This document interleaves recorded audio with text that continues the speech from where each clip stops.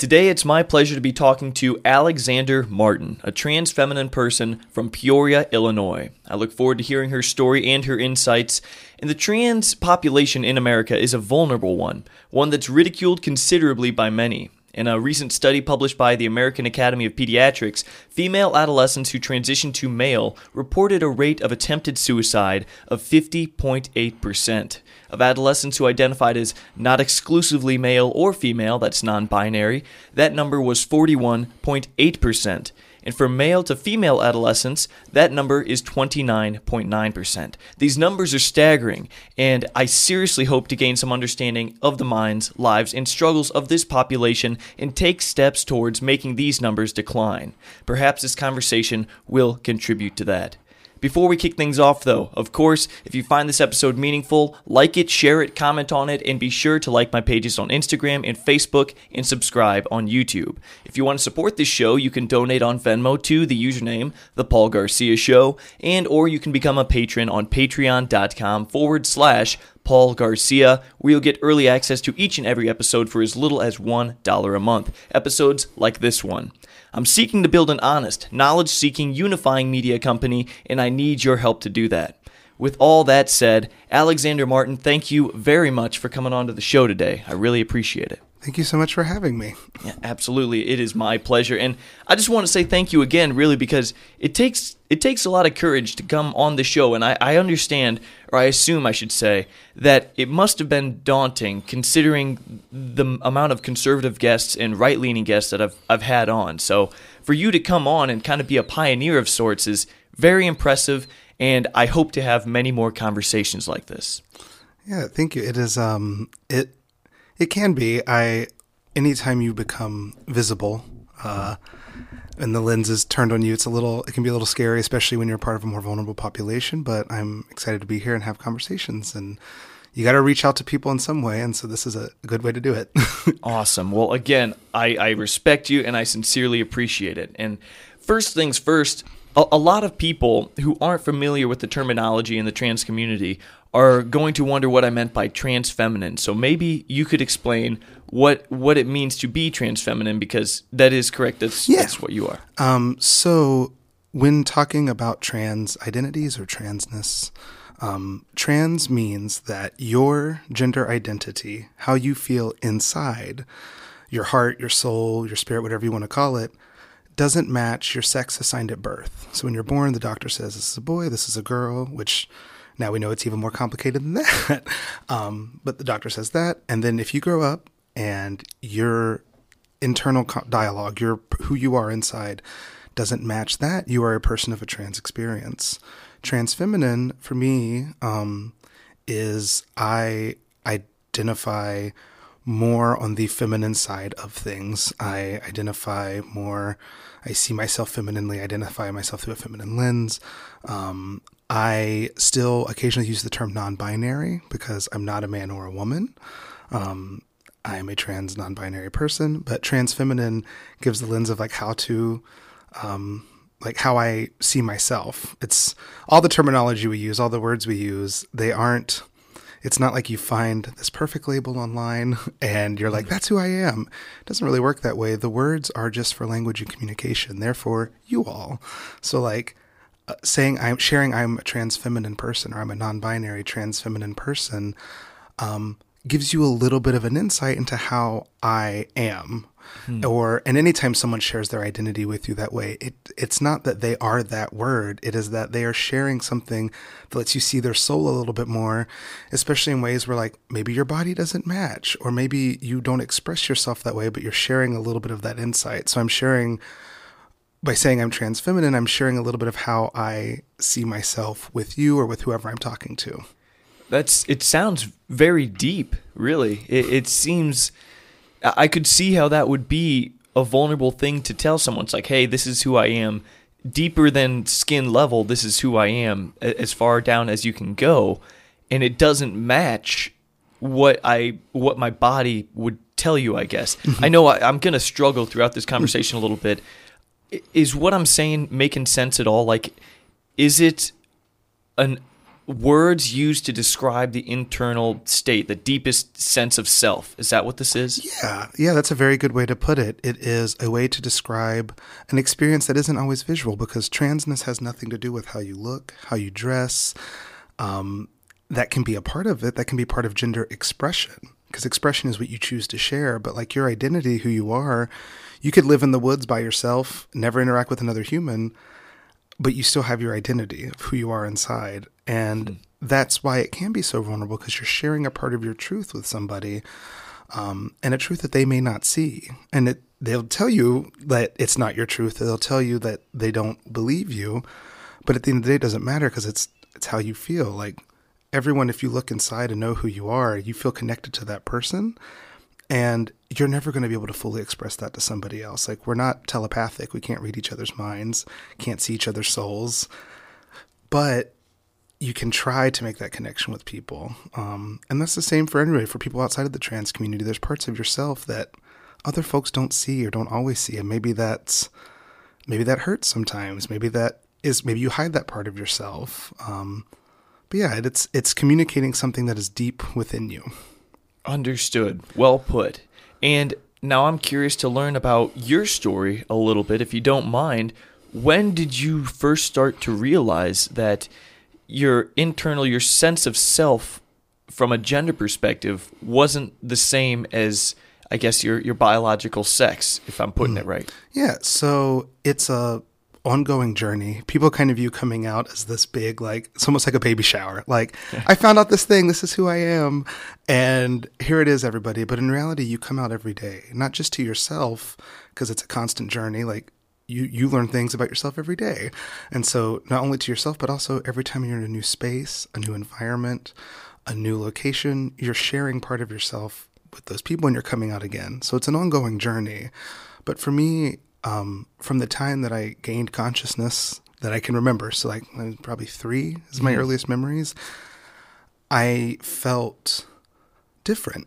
I didn't know what it was. As I got a little bit older, I thought, oh, maybe I'm gay. Like maybe I heard that word and I was like, I think I'm experiencing that. Because when you're a kid, you're not necessarily thinking about, you start developing your gender identity around 3.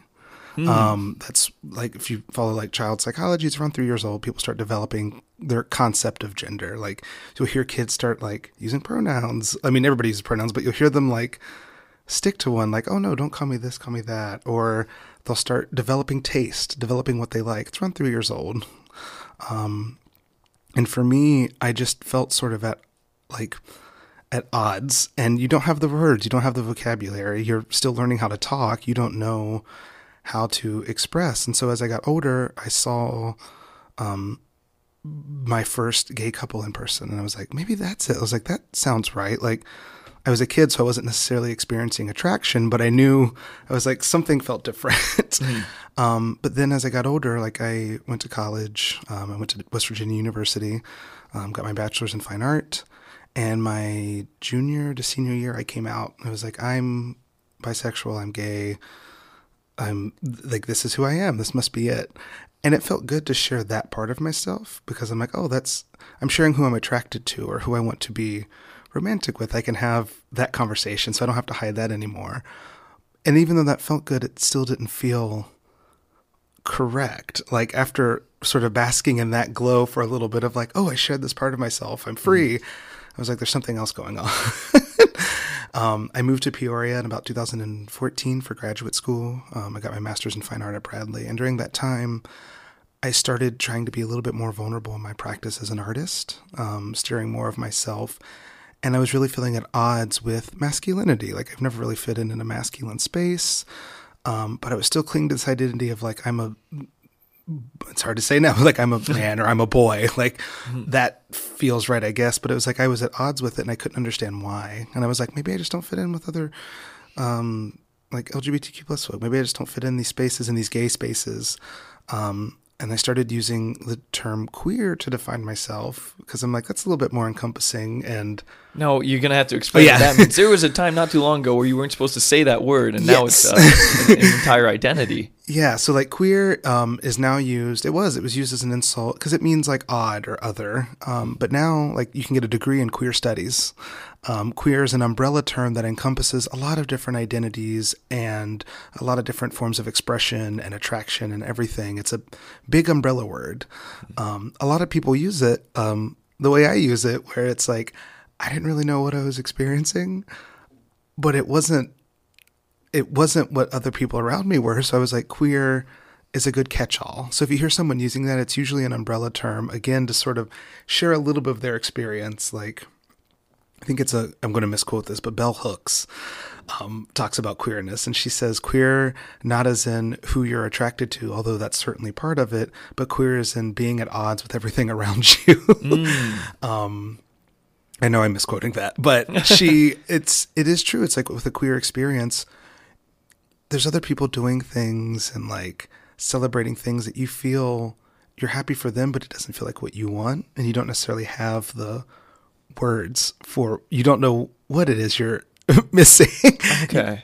It sounds like still a term for like still figuring it out type of thing. But yeah. Some people use it because they're still figuring it out. Some people use it because they don't like the idea of definitions. Just like how I said earlier, like a word gives you an insight into a little bit about them. A lot of people use that term queer to encompass something that's like, I don't really know how to talk about this, or I don't really need to, but just know that like I'm having this kind of experience and I want to share it with you a little bit. So that like, that's why a lot of people use that term. But then in finding a really supportive community, a really awesome group of friends and people that I could feel safe around, I started expressing myself differently. I started dressing the way I've always wanted to dress. I started doing the things I've wanted to do. I started doing drag. I perform as a drag queen. And I met a lot of trans feminine people and trans women through drag, and like of being nurtured by these strong women who had to go through a journey and are further along in their journey than I am. And like I felt safe in sharing more of that dialogue with my internal dialogue, and I felt safe celebrating that a little bit more. And so as I started expressing that, it felt more and more real. And then I think it was about 2019 going into 2020, had a little bit of a breakdown. I spent a few months crying. I was like, I must be a woman. Like that's what this feeling at odds has been. That's what this pool has been. It's like, I haven't quite fit in right anywhere. It's like, I must be a woman.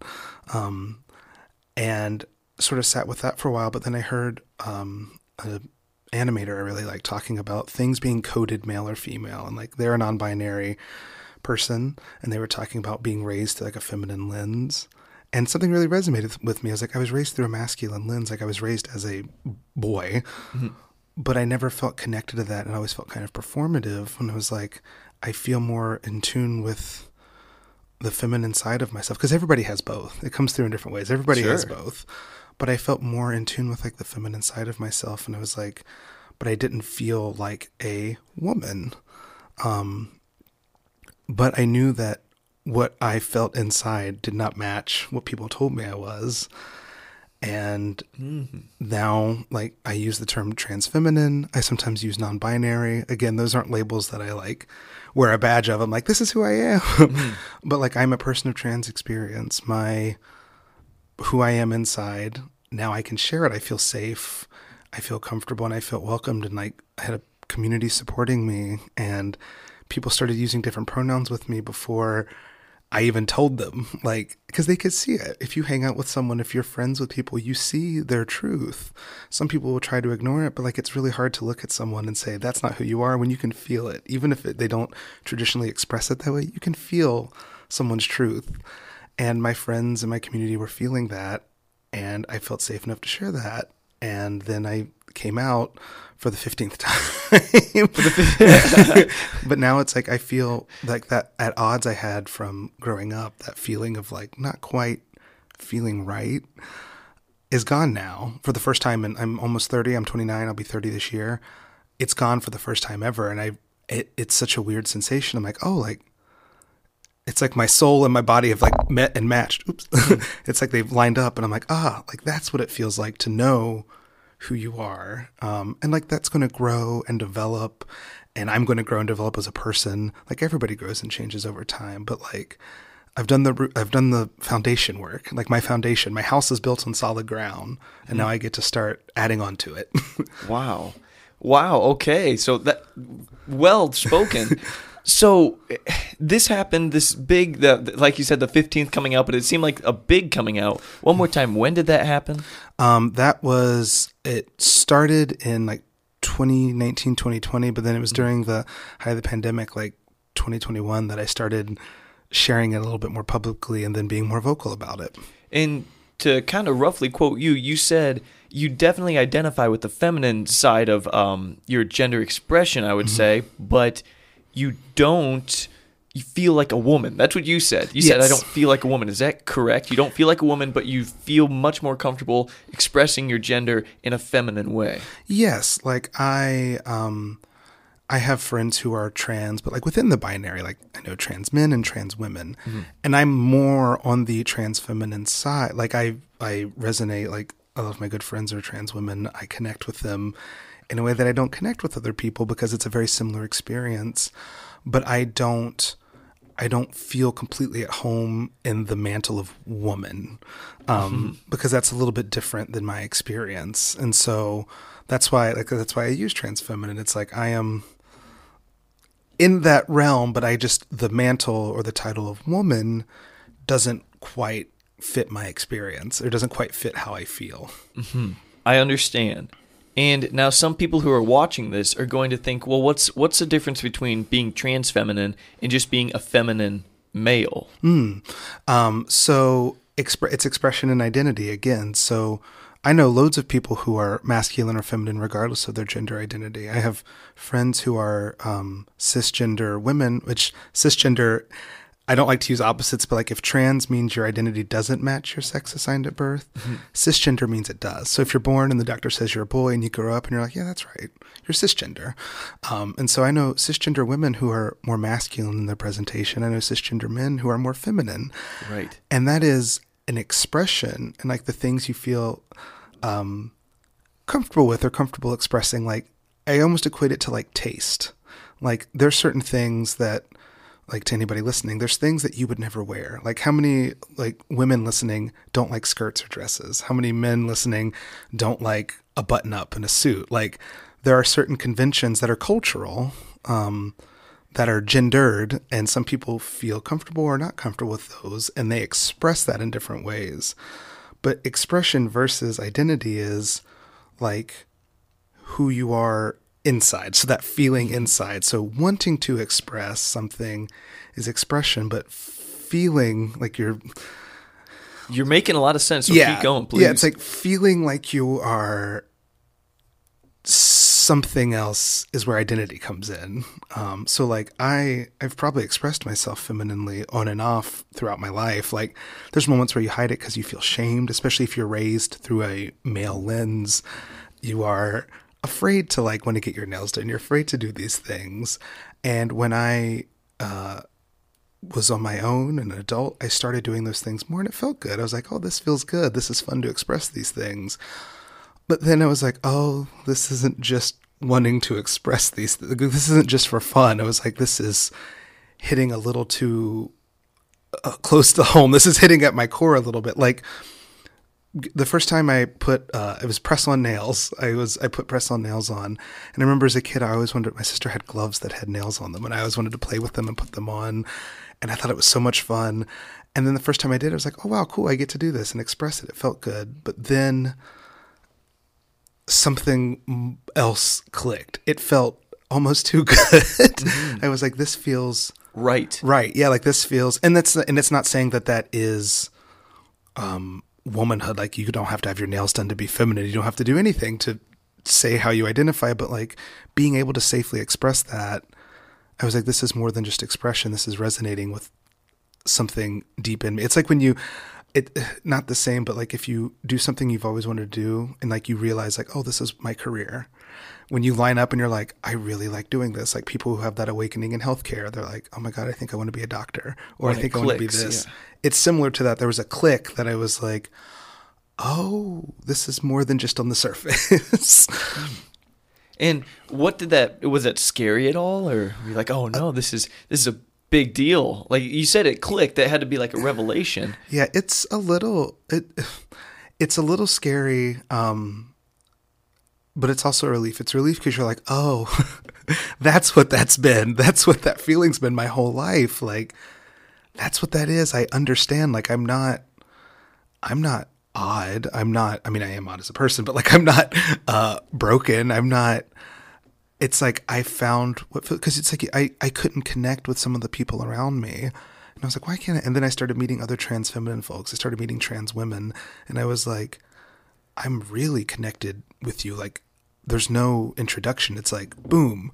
And I was like, I think this is my community. Like, this is who I am. Like, it's a relief because it answers a lot of unanswered questions. It is scary because like it's a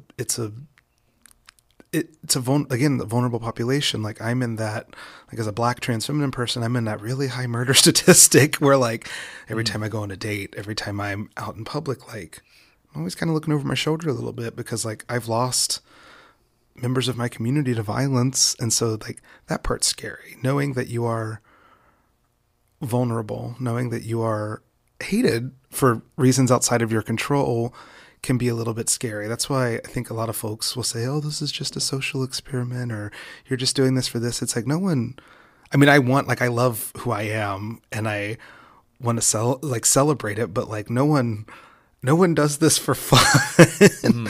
Who would sign up to be a part of a group that's murdered at an incredibly high rate and discriminated in many different ways? Exactly. It's like you do it because you have to feel whole. Okay. Well, okay, first of all, have you ever dealt with serious discrimination in your life? You know, you talked about some difficulties already, but it seemed like they were more within yourself, you know. Mm-hmm. Have you ever had people say, you know, mean things to you? Have you ever dealt with difficulties within your family, with them accepting you or anything like that? Yeah, I, throughout my whole life for different reasons. And it's weird being at an intersection. Like I am a Black person, I'm a trans feminine person. So like you get pushback for different reasons, and for different things. But like classic example, I was featured in the PJ Star in Peoria a few times. I do a lot of advocacy work and community work. Mm-hmm. And there's a couple articles written about me. And don't go to the comment section online. Don't ever look at the comments online. Dude, I mean, I get that all the time on my posts. That people say some crazy things. I'm like, I'm done with this. Yeah, it's like I can't be, but I made the mistake of looking, and it's like people were talking about like, I can't believe we let that near children or look at it or what, like they're sick, they're this. Cause like I do education as well. And it's like, did I hear they're teaching? Like burn the witch, like all this crazy. People get really heated, and I don't even know these people. Mm-hmm. I don't like you get it enough. It's like I don't pay attention to it now, but like crazy. Just it's weird that just existing happily causes a violent reaction in people, and so you get pushback like that. And then there's the traditional like it can be difficult to come out. Like how many times have I come out to my family now, and like coming out with with your sexuality is hard enough, but like eventually people come around because people understand romance and attraction a little bit more than they understand identity or themselves. And so like sharing with my family who I am, like I still get misgendered a lot. They don't, but like my immediate family, at least my mom and my brother, they're working on understanding it, and that's good. It's like it's all I can ask is to attempt to understand, and so they get the insight. They see you in a context, like anybody's family. They're going to see you in the context they raised you. Like I'm sure anybody listening they're an adult, but their parents still view them as like their little kid. And so they treat you that way sometimes. It's like, yo, like I'm 30, like I'm filing my taxes. I have a house. Like, yeah. So I'm sure people like, it's kind of like that kind of pushback. Like my family's going to see me the way that I grew up with them, but I know in their heart of hearts, it makes sense. Like, the things I did as a kid, the things that I was uncomfortable with as a kid, like this makes sense. So it just takes them time. Did you say that your mom is doing her best to learn the terminology and address you appropriately? Yeah, my mom and my brother. grew up in West Virginia. I'm biracial. My mom's white. My dad was black. It was me, my brother, and my sister, raised by our single mom. And so we were really close. We have an extended family, and they were always nice, but like we felt a little bit alienated. Like my sister and I were the only black people in our family. I wasn't out at the time, but like the only person I knew of at that time that was like queer in my family. And so we were sort of like an odd little bubble, but we made it through. And then when I moved out here, sort of came into my own, started like, I don't know anybody. Well, now I know people in Illinois, but I didn't know anybody when I moved here. And so I started expressing more parts of myself and learning more about myself, and grew a little bit distant from my family. Still talked to them, but like there was some tension when I first came out, and then other stuff. And then in 2019, I lost my sister to a car accident, my younger sister, and that made me go back home. Like I went back home for her celebration of life. I was with my immediate family and my extended family. And that connection to my past, like viewing myself in the context of which I grew up to now, made part of that identity journey click. And it also, I was like, my sister was 23, 22, losing someone that young and early on, like we were supposed to be old hags together, like yelling at each other. I was like, I have to do exactly what I want and live my truth. And that sort of was a catalyst in being more honest with myself, saying no to things I don't like, saying yes to things, and taking care of myself. And that made me reconnect with my family in a way that, like, I think that's part of the reason why they're trying. So like we're miles apart, but like we're together again, and we're looking out for each other, and I can see them trying. So like the thing that was what we were at odds with before is now better, and like it gets better every day. Wow. Well, I'm very sorry to hear about your sister, first of all, but it's interesting how a loved one's death, or even just some traumatic experience like that, can kind of wipe your eyes or wipe the lenses that you've been looking at your life through, and suddenly the things that, the denying certain aspects of yourself, I guess, and what you like, it all seems as silly as it should. Mm-hmm. You know what I mean? So it's like, well, you know what? One, I'm going to die. Two, it's like you never know when other people around you are going to die. This life is too short to live in a way that doesn't line up with how you really feel inside. So it's kind of, it makes a lot of sense that after that you're like, screw this whole acting like something I'm not. Yeah, it's like a lot of people, regardless of the community they're in, a lot of people do stuff that they don't want to do because they think they have to. And when that wall gets shattered, it's scary, but then you're like, I can do anything. And it's like losing a family member helped me see that, but then also being in a community like the LGBTQ plus community, we lost a whole generation. Like we don't have a lot of baby boomers because a lot of them died during the HIV epidemic. We lost a whole generation. And like in the trans community, you can lose a friend every day. Like that's why we do the Trans Day of Remembrance every year. Like we lose people every year to violence, or to lack of health care, lack of resources. And so you get accustomed to that, and you're like, well, why not live my truth? Like I'm going to do what makes me happy. And if I can lead with joy, I can bring joy to my community. So I got to do what's right. And I think everybody, regardless of their community, experiences that in some way, shape, or form. But there's that moment or moments where you're like, I need to do something for me. Understood, yeah. Oh, sorry, I cut you off there. Oh, no, you're fine. No, that was it.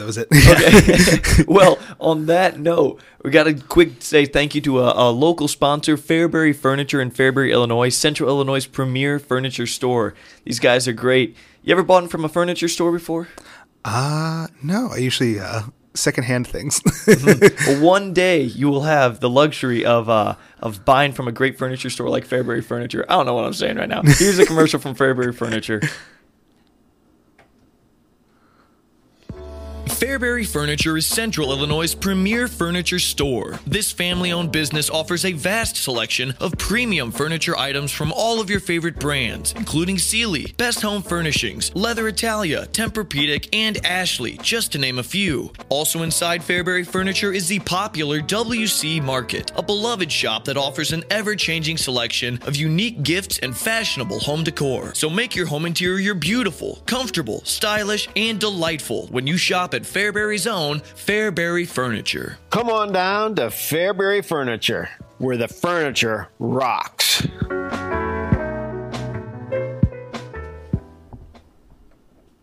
All right, that was Fairbury Furniture in Fairbury, Illinois, Central Illinois' premier furniture store. I'm here with Alexander, and I was just wanted to ask you, kind of going back on something that we already talked about, those comments on the post made by the Journal Star in Peoria that featured you, that you said there were people saying burn the witch type of thing, just really crazy stuff, and I want to gain some deep insight into how that made you feel. Thankfully, it happened later in my journey where I'm a little bit more comfortable with myself. I think if I was younger, that would make me feel not great. I mean, that's why you mentioned at the beginning of the episode, it's part of the reason suicide rates are so high. People share a very precious part of themselves with somebody. If someone comes out to you, that means they trust you enough to share a part of their truth, and they want you to see them for who they are because they love you. And if you do that and then you get made fun of or ridiculed or hurt, that messes you up. I thankfully have a really awesome community and a really awesome support system that I know I'm not crazy. And I know I'm loved. But also with age and experience, they're internet trolls. They have an opinion and they really want to have it heard. And it sucks that it's at the expense of other people. But regardless of what you do, people aren't going to like you. And I try my best to lead with kindness and lead with joy. And I'm just going to keep doing that. So was it water off a duck's back, I think is that saying? Just water off a duck's back. And speaking of water off a duck's back and dealing with trolls and really just dealing with hurtful comments, I want to ask about something that a lot of people suggest, and they say that gender dysphoria is a mental illness. And I know that you mentioned something in our emails about not to use the term transgender, if I remember correctly. Transgenderism. Transgenderism. Yeah. Okay. Yeah. So I guess, first of all, why not use transgenderism? Start there, and then I'll ask about mental illness. The term transgenderism is clinical. That's in I forget that big psychology book where they make additions. Oh, the DSM? Yeah, the DSM. Statistic Manual Mental. That's a diagnosis in one of the earlier versions of that where it's you've been diagnosed with this. It's not an ism, it's just a part of who you are. And so it's not a mental illness. It's your identity. And so, the same thing, they had different sexualities in there as mental illnesses as well. So that's why we don't use the term transgenderism, because it's clinical and it is like a diagnosis when you can't really diagnose anybody with this. Understood. And then, what's it make you feel when people do say that being a trans person is a mental illness? And do you deny the term gender dysphoria? I hear a lot of people in the community use that, so I didn't know. Yeah. Gender dysphoria is a very common phenomenon. It is that feeling of not being at home in your body. You feel a certain way. You know who you are, but then you look in the mirror and the reflection doesn't tell you that. Your shoulders are too broad, or your voice is too deep, or whatever. It causes harm. It causes it doesn't feel good. And that's why letting folks transition, letting them live their truth is life-saving. You know what prevents suicide rates? Letting folks live in their truth, supporting them. They know who they are, you know who you are. And so when folks tell me oh, it's a mental illness or it's this or that, my main question or concern is why do they feel that way? Is it because they haven't experienced that before? I honestly, I speak a lot in metaphors because I think it's a good way to relate to people. Right, And Becca. so- Yeah, I do the same thing. Sometimes it's the best way to explain a concept. So Yeah. And so it's like, I'm trying to find the right metaphors for communities like that to let them understand, like, no, this isn't a mental illness. Like, this is, again, it's an experience that people may not experience. And I think a lot of times folks get angry when because everybody's been through something. Everybody, like, being alive is hard. Oh, Full yeah. stop. And everybody's been through something. And I think when people have an experience that other folks don't understand or can't have, they're like, well, that can't be real. That I don't agree with that. Like, that doesn't make any sense to me. And it's just because it's something they haven't had to experience. And that's okay. There's loads of stuff I've never experienced and loads of stuff I never will experience. But I believe when people tell me their truth, and I believe when people tell me what they're going through, and like, that's just trust and compassion. And so whenever people say like, oh, you're mentally ill, or say you're this, it's like, well, I'm very happy. I'm doing what I like. I have friends and community. I get to express myself through my art practice. Like, I think I'm stable. And so I'm like, what is it about me that makes you uncomfortable? Or what is it about me that makes you feel like I'm mentally ill? Because I think I'm okay. So like, let's have a conversation about that. Mm-hmm. It's, people feel uncomfortable when they're around something that's novel or new to them a lot of the time. And the immediate response to that is repulsion sometimes. Yeah. It's like, that's new. I don't know what that is. Therefore, it's not safe. Therefore, I don't like it. In fact, I reject it. And Yeah. It's like you probably see that, and I feel like you would see that with older people. So from your perspective, and within the trans community, are there stereotypes of people like, are old people truly the most resistant to people within the community, or what would you It's say? bigger than that. It's hard to pinpoint. Like, of course, you're going to have older folks who are a little bit more curmudgeon-y. Curmudgeon-y. Whoa. I've never used that word or heard it. But it comes from all directions, which I don't mean this to sound disheartening or depressing, but like within the trans community, and like even within the LGBTQ plus community, there's lesbian, gay, bisexual, pansexual people who don't agree or don't believe in trans folks. They don't believe in transness. There's gatekeeping within those communities. So it's not just old people, it's everybody. Mm-hmm. And so we face flack within our own communities. We face flack outside of our communities. So it's like, I can't pinpoint one group that does it the most, because it's new to a lot of people. Mm-hmm. Or something a lot of people haven't experienced. And like you said, it triggers that reaction. So it's not just older people. It's a little bit of everybody. You get it kind of from all sides. Now, that's surprising that within the LGBTQIA plus community that there's kind of pushback from within. Mm-hmm. What reasons might different members of that community have to dislike the trans community? I think it's always weird to me because like Black trans women started like Pride Month. Like the first brick at Stonewall was thrown by Martha P. Johnson. Like trans women have been at the forefront of a lot of activism within the LGBTQ plus community. But I think that pushback comes from a lack of understanding.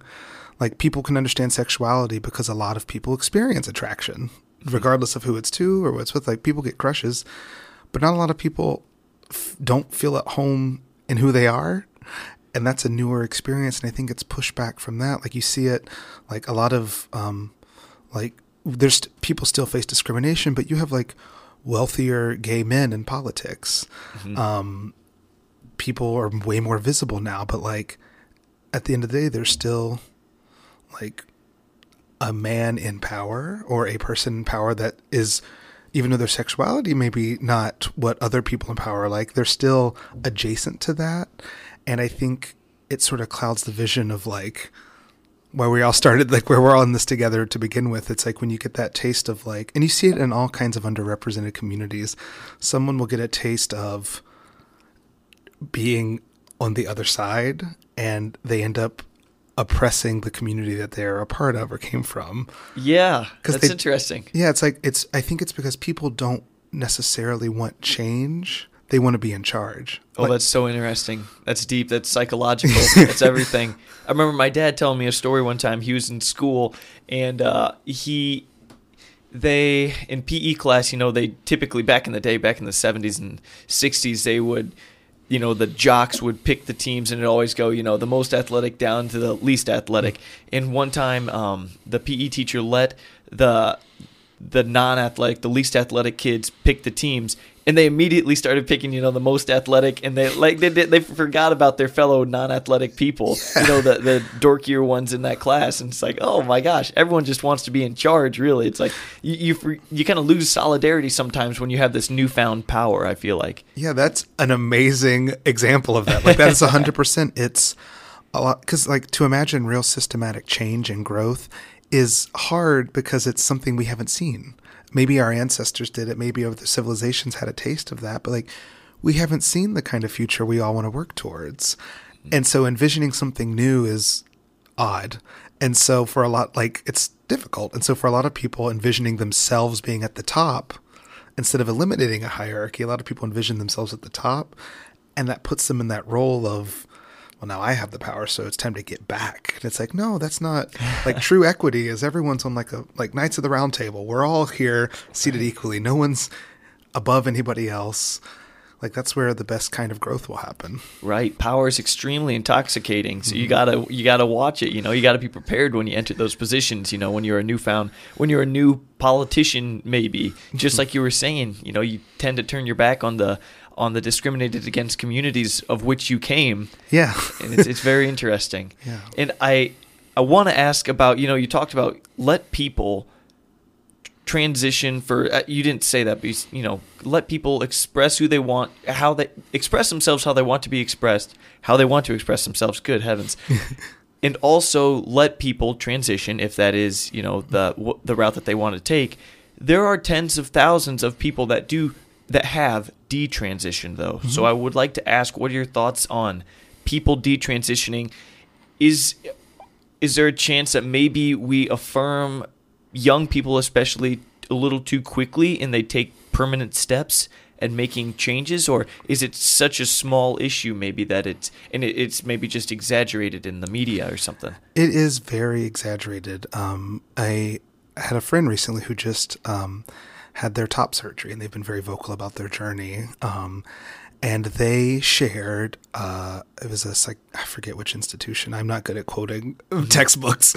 But they were they're talking about regret rates amongst operations. I forget, some 7 to 20% of people regret having a child. Some people regret having other things done.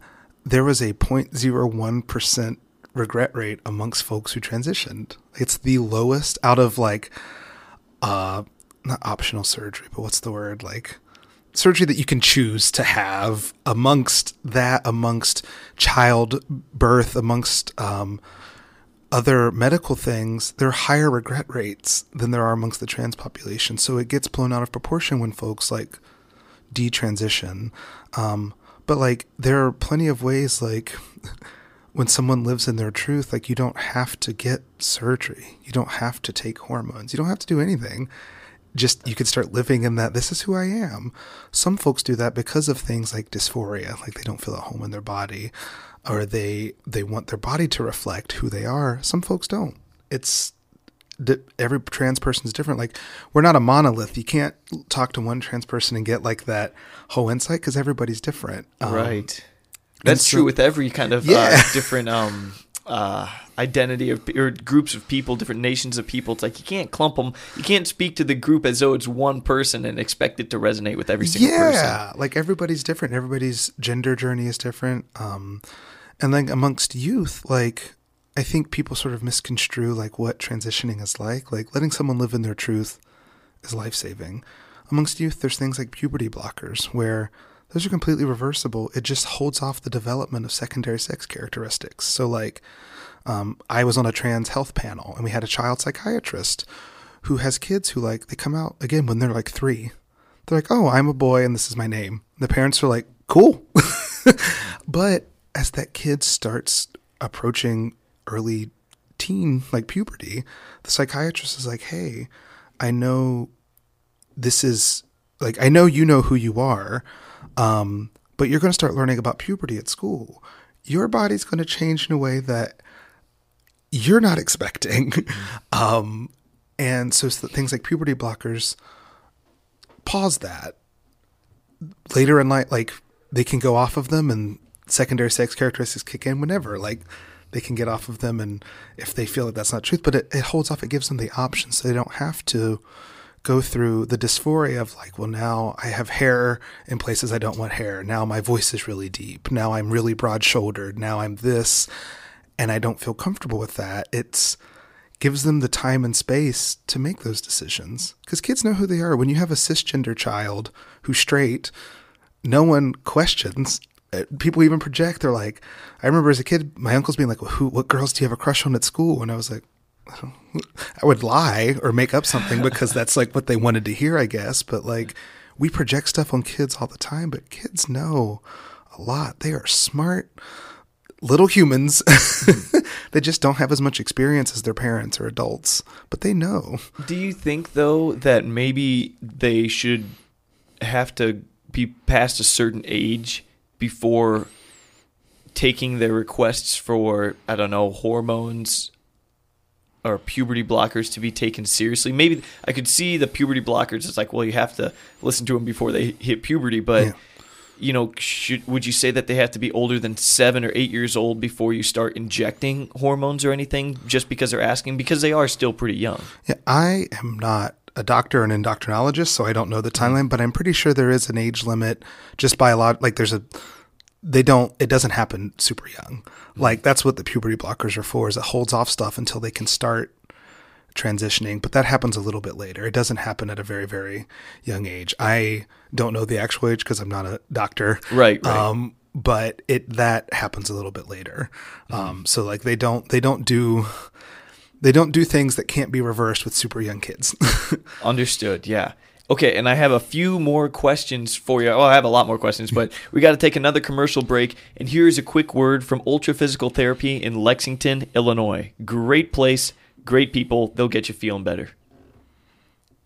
Newsflash, no one likes being injured or being in pain. And if you're suffering from joint or muscle pain or recovering from a sports injury or a recent surgery, Ultra Physical Therapy in downtown Lexington, Illinois is here to help. They are a locally owned physical therapy company that can treat everyone from the star cheerleader to the farmer getting ready for harvest to the professional office worker to the grandmother who wants to be able to play with her grandchildren. The therapists at Ultra Physical Therapy have a combined 25 years of experience and are trained in cutting-edge interventions, including dry needling, blood flow restriction training, cupping, and the use of massage and joint manipulation. They are also skilled in developing exercise and rehabilitation programs to get you back to doing all the things that you love to do. So free yourself from those aches and pains that are slowing you down and give them a call at 309-365-2500 to schedule an appointment or just to ask questions. Come to Ultra Physical Therapy in Lexington and we'll keep you moving.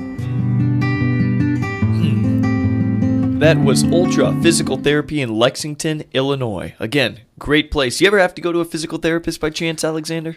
No, but I went to school with a bunch of physical therapists. Were they nice people? Yeah. Of course they were, because they're all nice people. Okay.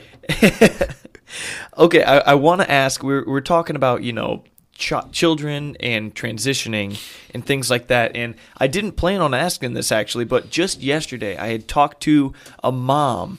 And she knew that I was talking to you today, and she kind of wanted me to ask this question. She didn't outright say it, but I wanted to ask the question. So she's a part of a group of moms here in Bloomington Normal who have been worried about their children and their interest in transitioning and their insistence on being trans. And these kids are in middle school and going into high school, and I believe they're girls, actually. So they're all girls. And it's a small group of moms in this area. And they've said, and they've been together for a few years, I believe, and they've said that, this interest or this ideation of maybe I'm trans, maybe I'm actually a boy, and maybe I want to start transitioning.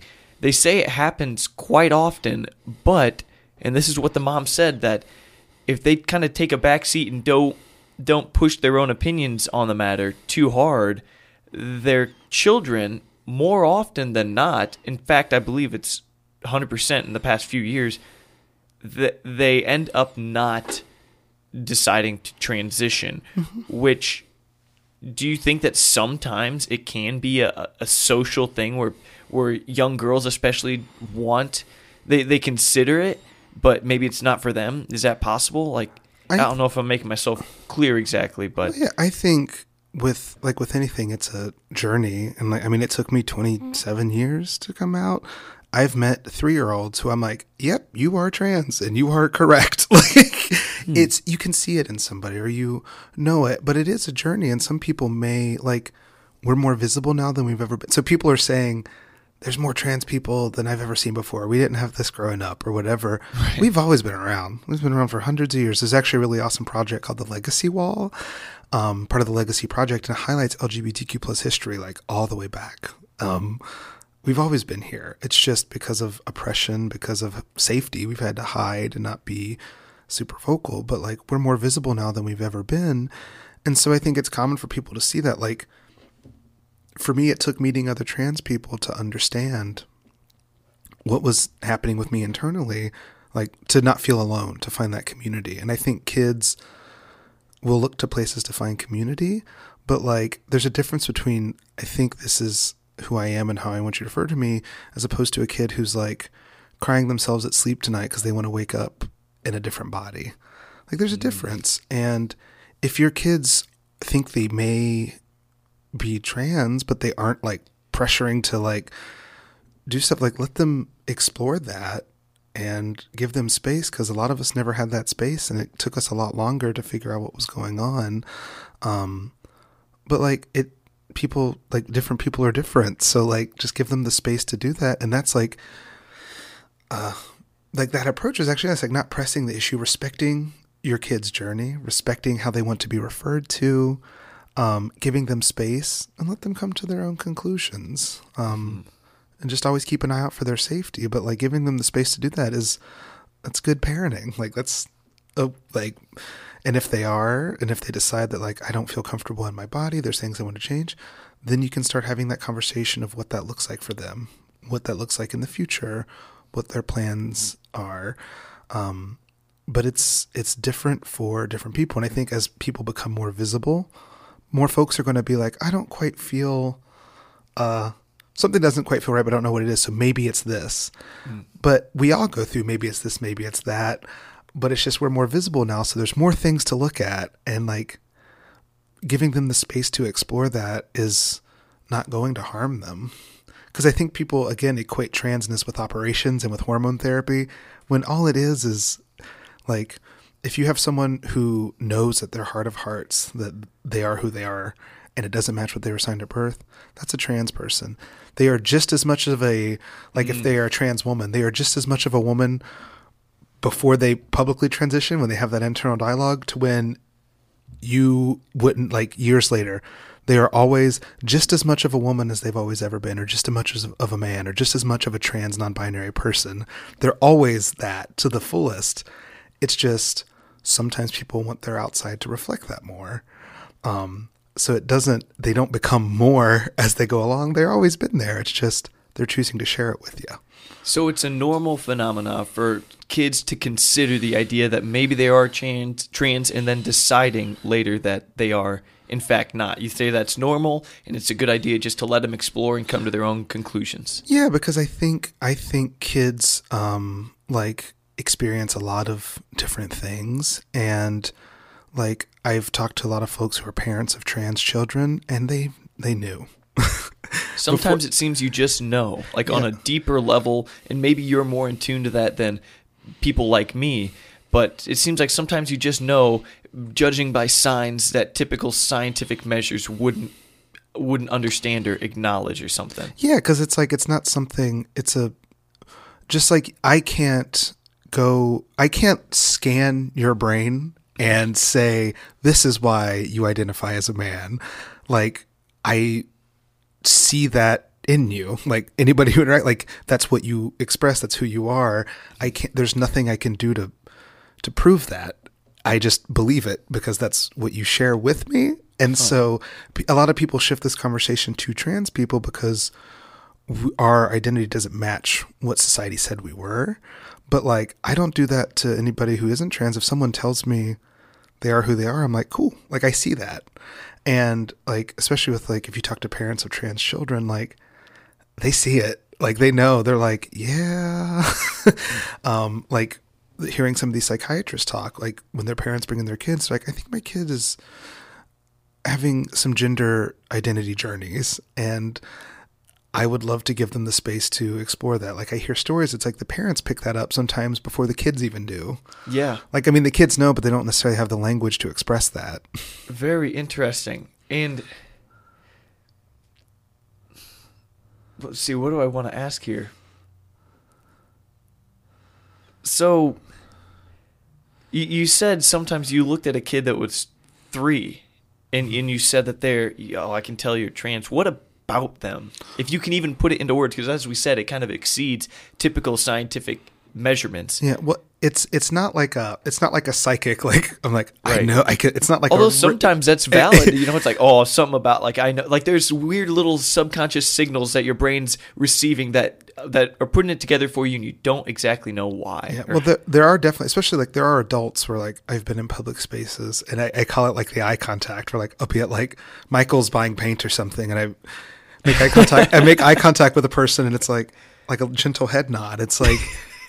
It's like, right. We're in the family together. I know this. Wow. And so that happens a lot with adults where it's like, it's just, I don't know what it is. I don't know if it's spiritual. I don't know if it's like you feel safe around your own people. So maybe like maybe my brain's feeling safe around these other people that I meet. But like in the kids I've seen that like, I know, I don't know because I know because they shared it and they are living it. Like they tell me, and I'm like, oh yeah, but they don't, sometimes even if they don't know like that trans is a word, they'll share who they are. And I'm like, all right, like that's who you are. Like kids are really, really smart and really, really emotionally intelligent. They just don't have the same words we do. They don't know how to explain secondary versus primary emotion. They don't know how to explain these things, but they're feeling it.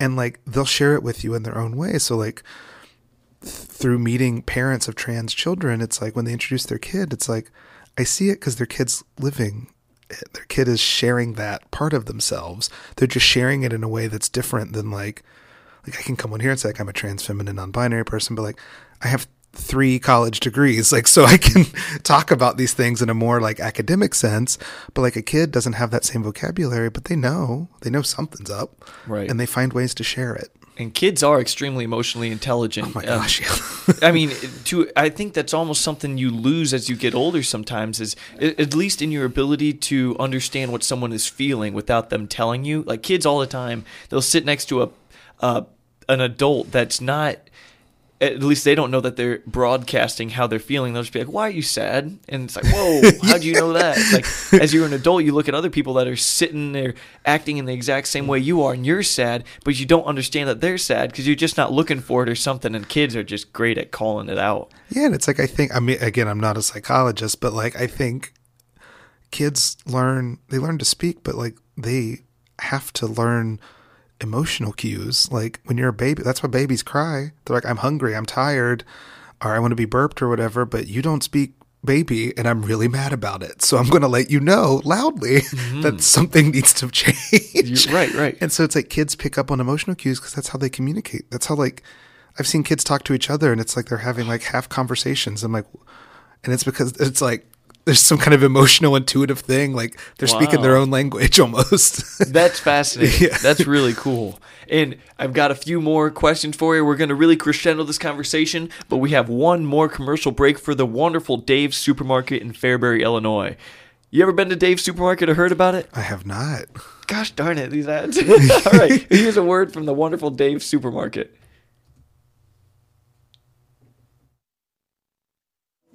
Since 1950, Dave's Supermarket in Fairbury has been wowing customers throughout Central Illinois with their unmatched customer service, delectable deli market, beloved grocery carryout service, and many other fortes, which is why they've earned hundreds of 5-star reviews online. Dave's 3rd Street Deli has plenty of seating and is a destination place to meet your family and friends for good food, fun, and fellowship. Not only is their home-style fried chicken here the best around, but you can also enjoy free coffee and 50-cent ice cream every single day. And be sure to check out their Old World Bakery while you're here, where freshly baked goods are prepared every morning. You'll find hundreds of unique and signature items here at Dave's that you won't find anywhere else, like their famous potato salad, ham loaf, and canned meats, just to name a few. Dave's Supermarket is open Monday through Saturday from 7 a.m. to 8 p.m. and offers online shopping and curbside services. Come experience this revered location that puts a super in supermarket when you shop at Dave's in Fairbury, Illinois, wowing the customer for over 70 years. All right, that was Dave's Supermarket in Fairbury, Illinois. Everyone loves Dave's. Great place. Except you apparently don't know what Dave's is, but you know what? That's no big deal. I'll go find out. Yeah, there we go. So I want to ask now, when it comes to the trans community, this is a bit of a general question, or maybe an open-ended question, but what can society do? What maybe even can the government do? What are some things that could happen to reduce that suicide rate that we mentioned in the beginning and just make life easier for trans people? Maybe easier is the wrong word, just the quality of life better. What needs to happen? I think the first thing that everyone should do is just believe people. Like, people know who they are, and like, they aren't trying to lie to you. So like, believe them, believe their story, believe their journey, believe their identity, make space for them, and like, don't question. Like, we get this a lot where it's like someone shouldn't have to have a PhD in gender studies to be able to defend who they are as a person. And we don't expect that of cisgender people. Like, I don't ask someone to defend why they think they're a man or a woman. I believe them. Like, like that's how they identify. And so like, I think starting with believing in those people, and stop making, and this just is an overall, not just for the trans community, but stop making laws for communities that you're not a part of. Stop making laws that saying you're looking out for the betterment of the population or the community when you have people, when you have no one from that community representing that voice. Same thing of like people making laws against women's reproductive rights, people making laws against things. It's like you can't have people who aren't like you making decisions for you that they think is good. So like, make space for people, listen to them. Like for me, I like conversations like this. I'm an educator. I'm a professor. I like to share knowledge. And so I'm comfortable having these kinds of conversations. Sometimes I'm hesitant or a little bit nervous, but like, of course, yeah. I don't mind doing this because I like when folks like to learn. I like to learn new things. And so I like when folks like to learn and listen, but it shouldn't be the job of trans people to educate everyone. Now, they should be a part of the conversation because like people say you go to the internet. Well, yeah, you can go to the internet, but the internet has a lot of misinformation on it. But don't put the burden of trying to understand trans people on your trans friends and family. There are amazing local resources. Like here in Bloomington, there's like the Prairie Pride Coalition, the Queer Collective at ISU. There's like ISU's Pride.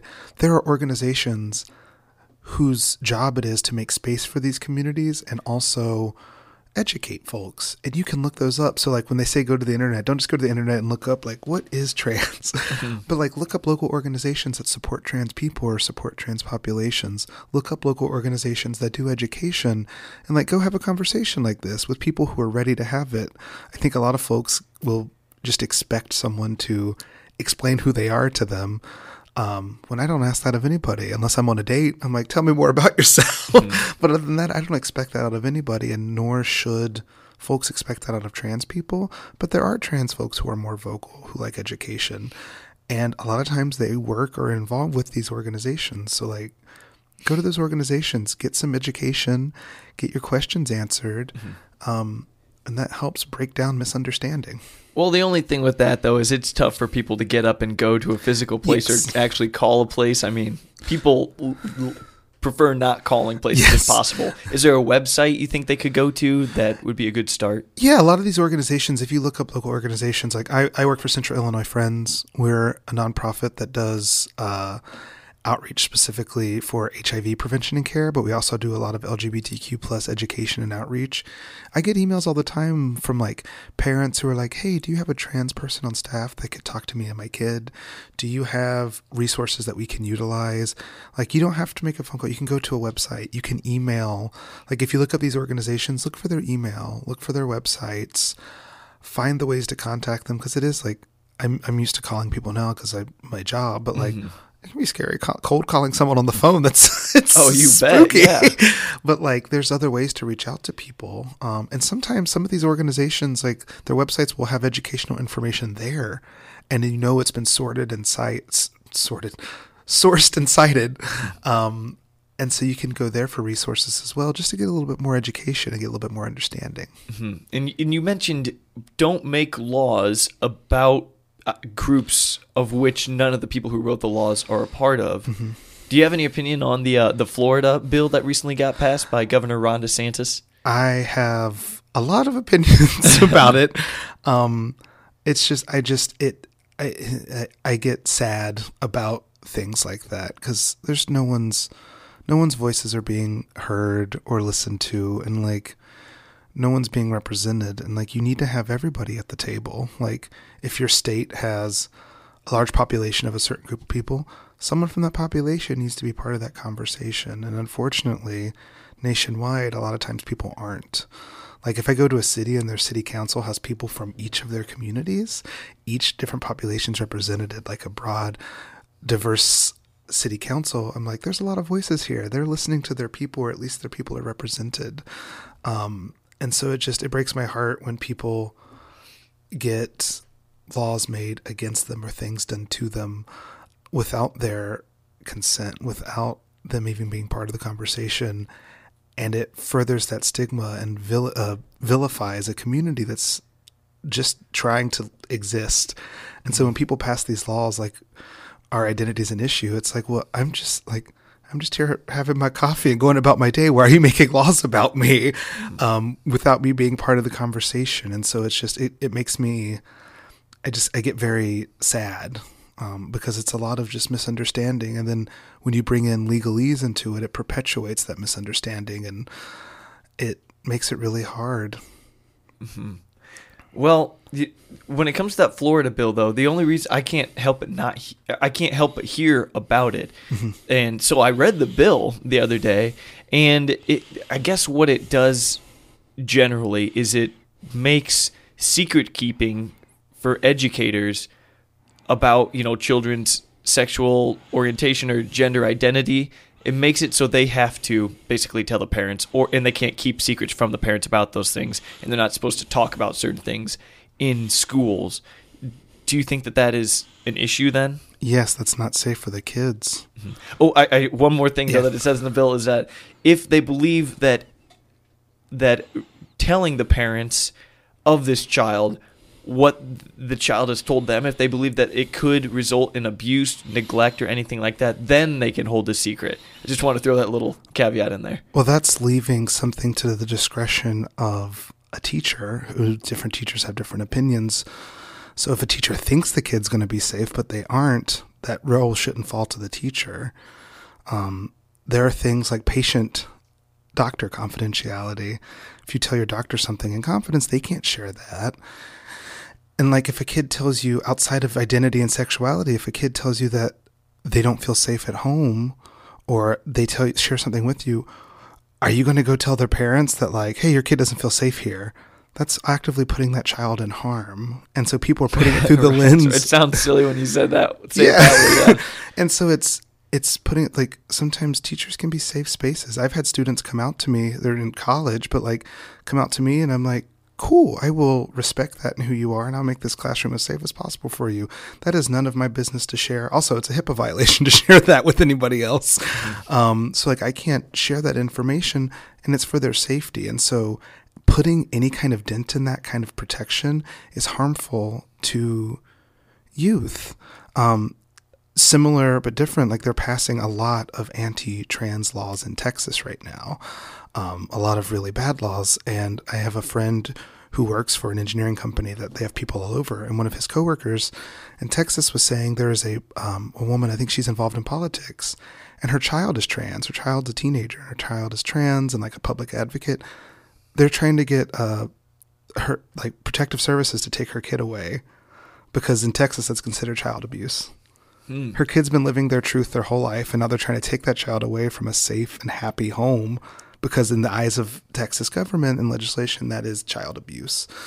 And so a lot of, again, people making laws for folks when there's things they don't understand and putting populations at risk and increasing suicide rates and increasing harm done to these communities, when if you turn, like people will view it as something different because it's related to trans issues.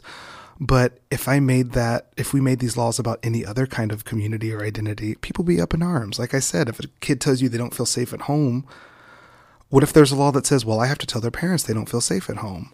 That's going to put that kid in danger. But no one looks at it that way because they can easily other it when it's something that they're not a part of or don't understand. They view our identity as a political platform. Like, I'm not who I am because of politics. I am who I am because who I am. And it's really heartbreaking to see kids being hurt and families being hurt and torn apart by legislation that's passed with no good intent in mind. Well, I mean, they have some good intent. Like their intentions are good, but what they believe is good is not what a lot of people believe is good, right? Well, they have an intention in mind. To them, it is good to out a community to stop these things from happening because they're like, well, if kids talk about it, we can stop them from doing it. And speaking from personal experience, you can't stop anybody from who they are. And if they don't get to express that, unfortunately, they end up dying. And so they want to stop a form of identity that they think is bad. And so that can be a good intention from their perspective. But I think, what's that phrase? The path to hell is paved with good intentions. Right. If you think it's good to put any kind of population at risk to further an idea, that's not good. You should approach with a humanitarian approach of what will keep people safe. And this isn't going to keep people safe. If you make decisions that harm a community, that's not providing safety. And so that should be your first thought is, who will this harm? And if it's zero, then cool. That's something we can consider doing. But if it harms an entire population, that raises questions. Understood. And you said that if you don't, these laws could wind up leading trans children to die, like you said. What exactly is it about being trans that if something doesn't go acknowledged can lead to these suicide rates that we see? Like what frame of thought or what belief manifests that leads to these suicidal ideation and suicide attempts and actual suicide? Imagine if when you were born, and if everyone said your name was Jim, and you're like, and you're going to do this, you're going to inherit the family's business of running the factory or something. And you're like, well, no, my name is not, like, I say, okay, I'm Jim and I want to inherit the factory. It's like, I don't want to do that. I want to do this other thing. And then everyone's saying, no, you want to do this. And your whole life, in your heart of hearts, what you want to do is denied and ignored or ridiculed every single day.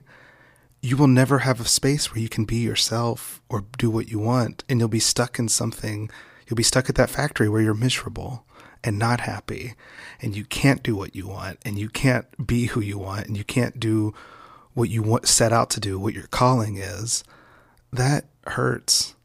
And so multiply that by, because it's not a profession. It's not a hobby. So multiply that by like 10,000 when every single person in your life, I get misgendered every day. People make fun of me every day, and I'm fine. Like, I'm happy. I have a really awesome group that I have a support system. It must be tough. Dang. Yeah, it's a burden that people carry, or like that fear of violence. Every time I leave my house, like, I'm ready to have to fight for my safety. And a lot of people don't carry that weight. So imagine carrying that fear of violence and fear of your own safety. No one believing you, ever. People actively trying to harm you because they don't believe you and making you second guess yourself when you're a kid and you're in a very vulnerable phase where you already think the world's against you. Like, we've all been through puberty and teenagers. It's a hard time to be in, period. But then adding all of this, like, it's no wonder suicide rates are so high, because it feels there's no other option. It's like, I'm not happy. I can't be here in this. And so I just need to end it. And so that's where this comes from. Like, I have friends who have told me stories of, like, they would pray every night that they would wake up in the right body from the time they were like 4. They would wake up and they would pray every night that they were like, please let me wake up and be a girl. Please let me wake up and be a girl. 4-year-olds not sharing that with anybody, but crying themselves to sleep because they feel trapped. And then they grow up and people tell them they're a monster, that they need to be killed, that they need to be burned at the stake, that they're mentally ill, that they are a plague on society, that they aren't real, that they're liars. And they get that every day. And then people pass laws that's like, oh, well, I feel safe at school. My friends know, and I like my teacher. Well, now the teacher has to tell your parents. So now you're outed at home. So your home environment's not safe. Your school environment's not safe. You have no safe space that is your own that you can go to, and you feel cornered and trapped.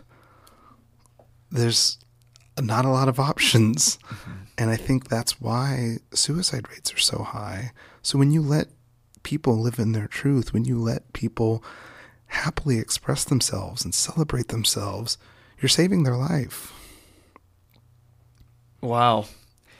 Alexander Martin, this has been an incredible conversation. You're extremely well versed in all things involving the trans community. It's really been an absolute pleasure talking to you today. And before we wrap things up, I don't know is there anything that you'd like to say before we sign off? Just thank you for having me, and to everyone listening, thanks for listening. If you felt during this conversation, if there's something pulling in you that's like, I don't believe it, or I don't feel comfortable with it, or any kind of tug that made you question something or feel angry, just do what we talked about earlier. Look up some local organizations, get a little bit of education from those organizations, and just believe those around you. Believe people's story and journey, and like, they'll be happier and you'll be happier. All right, there it is. Well, to everyone watching, thank you for watching and listening to The Paul Garcia Show. And if you like this episode, please subscribe on YouTube, like my page on Facebook, and maybe even follow me on Instagram. But most importantly, share this episode with your friends and family. Alexander, do you have Facebook? Probably not, because you answer no to everything. But I do have an Instagram. They can follow me at Xander9210, so XANDER 9210. I share my artwork and public advocacy work, so they can reach out there. There we go. And hey, if you get your people to share this episode, if you wouldn't mind, that would be wonderful. And everyone watching, be sure to share it as well.